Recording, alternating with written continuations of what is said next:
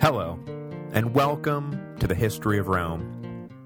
Episode 77, What Time Is It? Domitian's autocratic reign was approaching the decade mark when it finally ran into some serious blowback. There had been mumblings and grumblings from day one, but thus far, his loyal bureaucracy and his loyal troops had forestalled any major attempts at revolution or coup. But on January 1st, 89 AD, exactly 20 years after Vitellius's revolt along the Rhine, two legions stationed in Upper Germany, led by their provincial governor Lucius Antonius Saturninus, refused to renew their oath to Domitian, and the Roman world once again stood on the brink of civil war.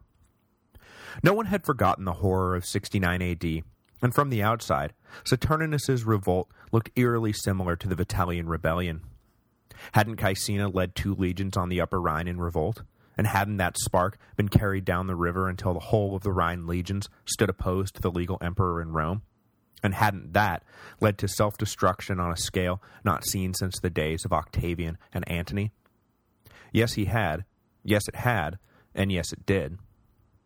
But this time, things would turn out differently, partly due to the widespread loyalty Domitian had earned from the legions, in contrast to the bitter hatred they had directed at Galba, but also partly due to a heaping shovelful of luck. Had there not been an early thaw, who knows what would have happened. Unfortunately, we're never going to know the full story behind Saturninus's rebellion, but it seems that the governor had been planning his revolt for some time, and had probably made contact with like-minded senators back in Rome. We're never going to know because once the uprising was put down by Lapius Maximus, the governor of Lower Germany, who was first on the scene, the victorious governor burned all of Saturninus's correspondence before Domitian arrived. It is likely that the letters implicated all of Saturninus's fellow travelers, and Maximus, having done his duty and put down the revolt, had no wish for the aftermath to turn into a bloodbath. All that we really know is that Saturninus had made some kind of deal with the Chatti, the same Chatti Domitian had used as his triumphal prop 6 years earlier, and the two legions under Saturninus's direct command were supposed to be reinforced by a strong Germanic army to help them make their stand against Domitian. The emperor responded quickly to the crisis, ordering Maximus to take all action necessary to quell the revolt, while he himself led a contingent of Praetorians north to deal with the situation. To help ensure victory, Domitian also ordered a legion from Spain to march in on the double. The legion arrived well after the danger had passed, but the unblinking loyalty of the legion's commander, a one Mr. Marcus Ulpius Traianus, earned the commander the gratitude of Domitian, who put the man history knows as Trajan on the fast track to his own date with imperial destiny. Saturninus's army was on the Roman side of the Rhine, perhaps stuck on perpetual watchtower duty, which may have helped spurn the restless governor, and his plan was for the Chatti to cross the frozen Rhine before the rest of the Roman world had a chance to react. But the luck of the Flavians returned with a vengeance, and in the middle of January, an unheard-of early thaw turned the stable and thoroughly frozen Rhine River back into a rushing torrent. The Chatti were trapped on the far side, and Saturninus was suddenly left to face the full brunt of imperial reprisal with only two legions at his back. Just 24 days after the revolt began, Saturninus and his legions surrendered to Maximus. As I said, Maximus took the treasonous governor of Upper Germany into custody, and then proceeded to burn the paper trail that had led to the uprising. Who knows what friends, relatives, associates, or otherwise Maximus was protecting, but he certainly did history no favor by destroying all the evidence. The revolt, then, is left as a known, but not very well understood, crisis. Saturninus and his officers were executed, and the two rebellious legions were sent to the front along the Danube. Maximus was awarded the governorship of Syria, and Trajan was elevated to a consulship in 91, followed by key appointments to governorships in Moesia and along the Rhine. I think we all know where his star is headed. The year after the revolt, Domitian decided to serve a term as consul himself, and as his colleague, he made the surprising choice of an influential, but quietly so man, named Marcus Cocceius Nerva. Obviously, serving as the consular colleague of an emperor was incredibly prestigious and not lightly awarded, so scholars have been left to wonder what Nerva did to earn such an honor. Some have speculated that he may have had a hand in uncovering Saturninus's plot, buying the emperor valuable reaction time. After all, Nerva had been instrumental in uncovering the Pisonian conspiracy against Nero the generation before, so maybe the old hand had once again put his ear to the ground and delivered the imperial house from ruin. This probably relies too much on his role in uncovering the earlier conspiracy, in its attempt to say that the consulship was a reward for uncovering the latter conspiracy. And really, we may need to look no further than Nerva's uncanny ability to survive regime change to explain what he was doing at so prominent a position. It takes a man of rare political skill to survive such turbulent times unharmed. Is it really so remarkable that he would one day find himself the consular colleague of an emperor? Or that one day he would simply find himself emperor? Marcus Nerva was born November 8, 30 AD, into an Italian family that had risen to prominence as the Principate was taking shape. His family was not elite Roman nobility, but more and more, such distinctions were becoming irrelevant. Vespasian's family was not from Rome proper either, and soon enough, the empire would see its first provincial emperor in the aforementioned Trajan. Nerva's grandfather had been a friend of Tiberius and accompanied the emperor to Capri, while his father had risen to the rank of consul under Caligula. Nerva himself eschewed the conventional cursus honorum, and seems to have had no interest in a military career, content instead to wield behind-the-scenes political influence as an advisor to the emperor of his own day, Nero. In this capacity, he earned Nero's eternal gratitude for the central role he played in uncovering the Pisonian conspiracy, and the emperor rewarded him with unprecedented triumphal regalia, an honor usually reserved for military victories. While skillfully navigating his way around Nero's imperial court, Nerva at some point ran into Vespasian, and the two struck up a friendship. When Nero committed suicide, I think any reasonable bookmaker would have put Nerva down as a staunch Othonian. Not only was his sister married to Otho's brother, but most of Nero's court wound up in Otho's corner anyway during the civil wars, and Nerva was certainly a member of Nero's court. But Nerva ignored these obvious loyalties, and decided early to back Vespasian should the latter heed the calls to enter the ring. This friendship and support allowed Nerva to become one of the few members of Nero's inner circle to transition to the inner circle of the Flavians, which he did so in fine style by being named a consul ordinarii in 71 AD. And that's the prestigious one, remember, that Vespasian usually reserved for members of his own family. Nerva spent the next 2 decades attached at the hip to the Flavian court, acting as a historically undocumented but still powerful member of the regime. Indeed, after his consulship in 71, he doesn't really pop up again until 90 AD, when he is suddenly awarded the honor of serving as Domitian's colleague in the consulship. We'll probably never know what role, if any, Nerva played in uncovering Saturninus's rebellion, or whether it had anything to do with the consular appointment. It could be that after the failed uprising, Domitian wanted to reassert firm control over the empire, and took as his partner the only man he could trust without reservation. A man who had served as an advisor and mentor since Domitian's lonely days in Rome after being left behind when his father and brother went to fight the Jewish war. After the rebellion, Domitian more than ever needed to surround himself with men he could trust. After all, Maximus had taken it upon himself to burn all the evidence in Saturninus's tent before the emperor and his agents could look at it.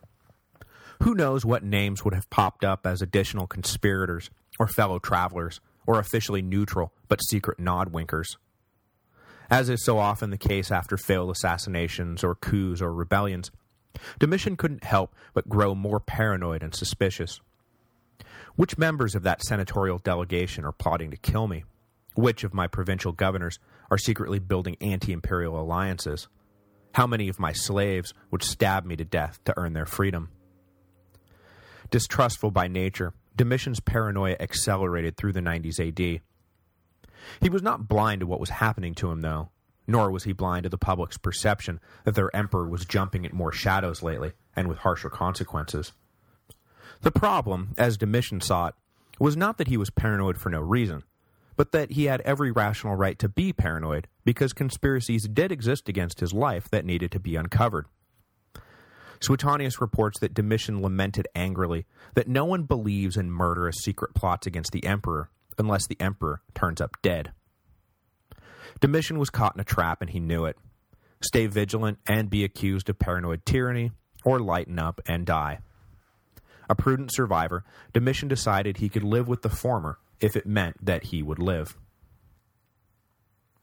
After the events of 89 AD, then, there was a sharp uptick in treason trials, the old imperial weapon of last resort that had been abandoned by his father and officially outlawed by his brother. It would be neat and clean to say that the revolt caused Domitian to revive the practice, but over the course of his reign, he had already killed a handful of senators for treasonous activities, and his decidedly reactionary take on free speech had dramatically increased the scope of what would be considered treasonous activities.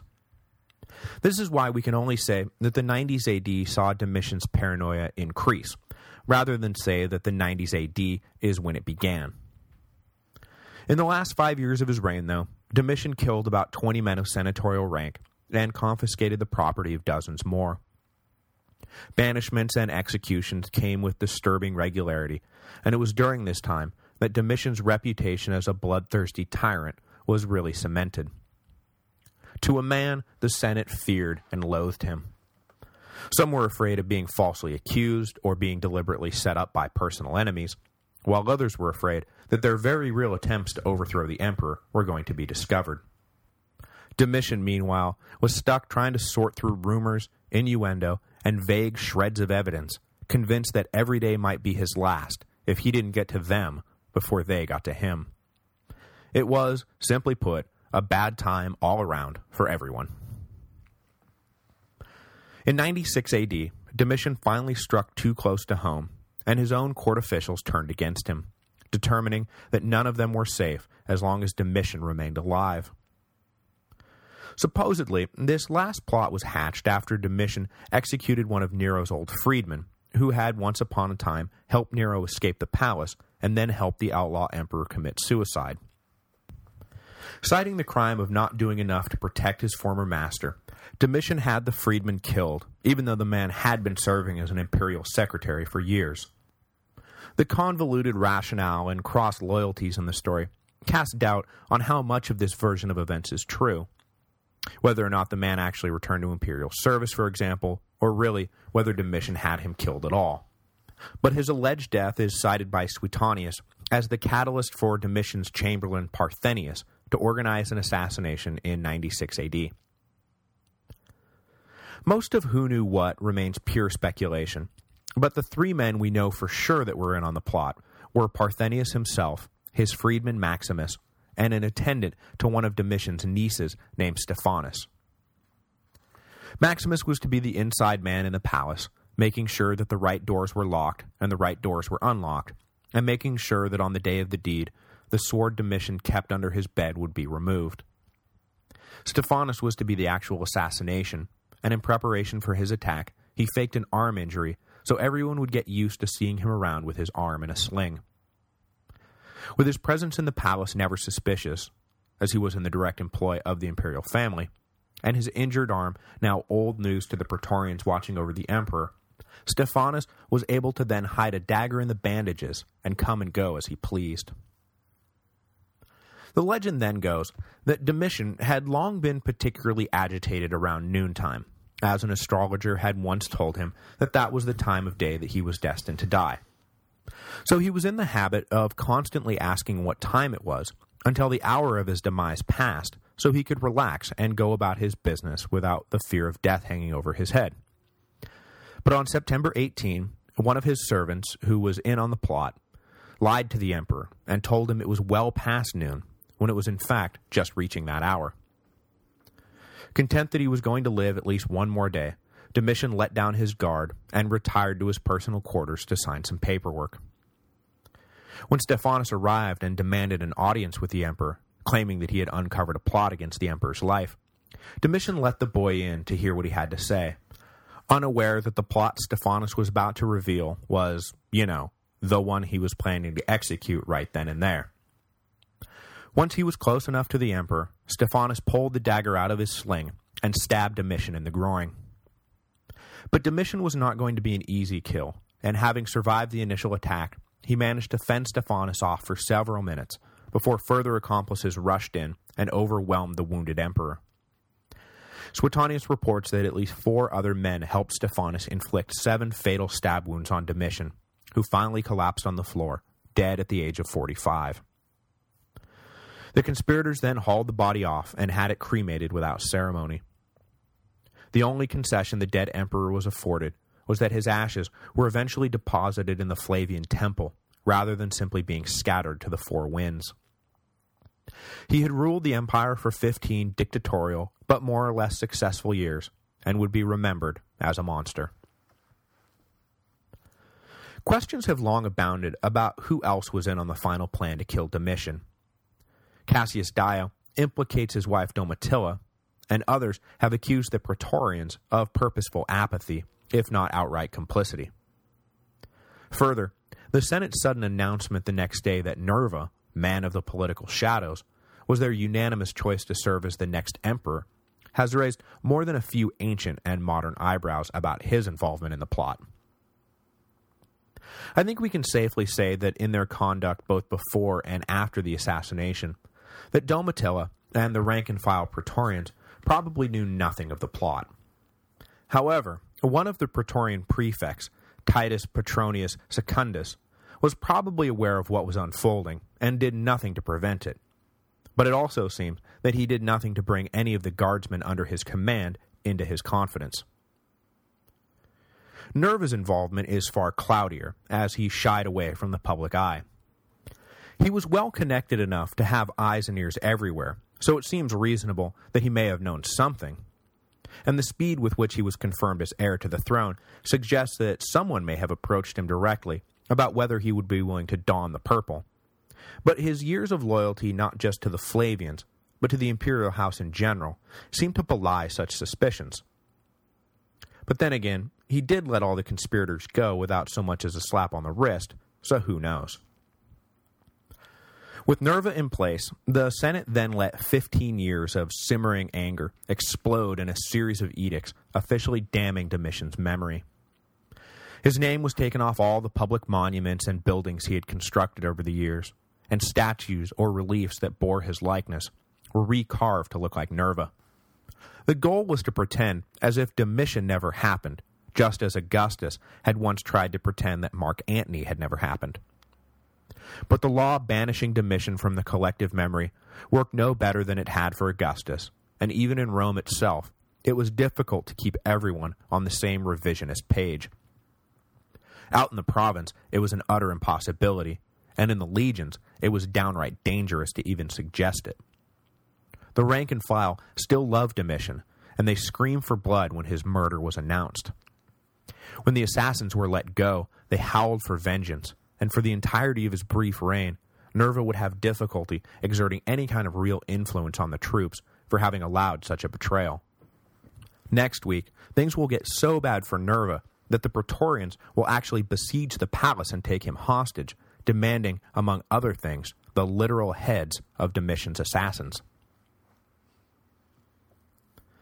As I've said a few times, Domitian wanted to usher in nothing less than an Augustan Renaissance, and during his time in office, he certainly matched the breadth and depth of the first emperor's interests. Just as with Augustus, Domitian did not limit himself to war and politics. To both of them, the influence of the princeps rightly extended into all aspects of Roman life: the economy, culture, the arts, morality, and sexuality. Domitian attempted to follow the blueprint laid down by Augustus. After all, it had worked out great the first time around. But unfortunately, he never did have the personal gravitas to pull it off. Romans of all stripes had scoffed when Augustus tried to implement his conservative morality laws.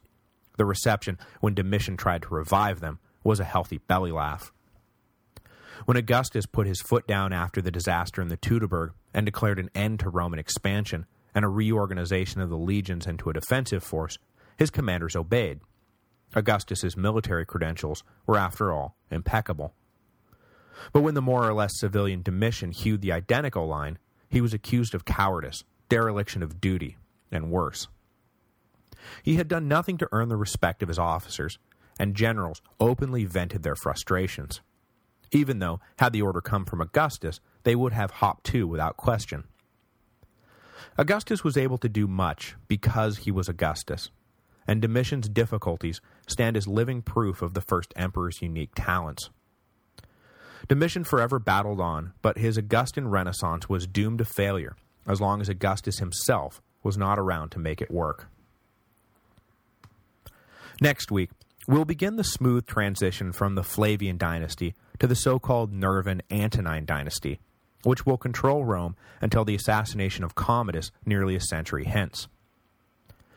This new dynasty will be populated by the men Gibbon famously dubbed the Five Good Emperors, and during their time on the throne, the empire will reach its peak culturally, economically, and geographically.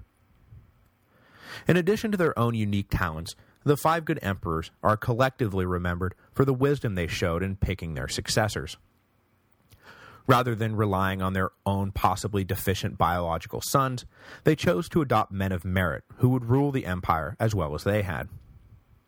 The example they set in this regard is often lauded as basically the pinnacle of enlightened politics and noble sacrifice in the name of civic virtue.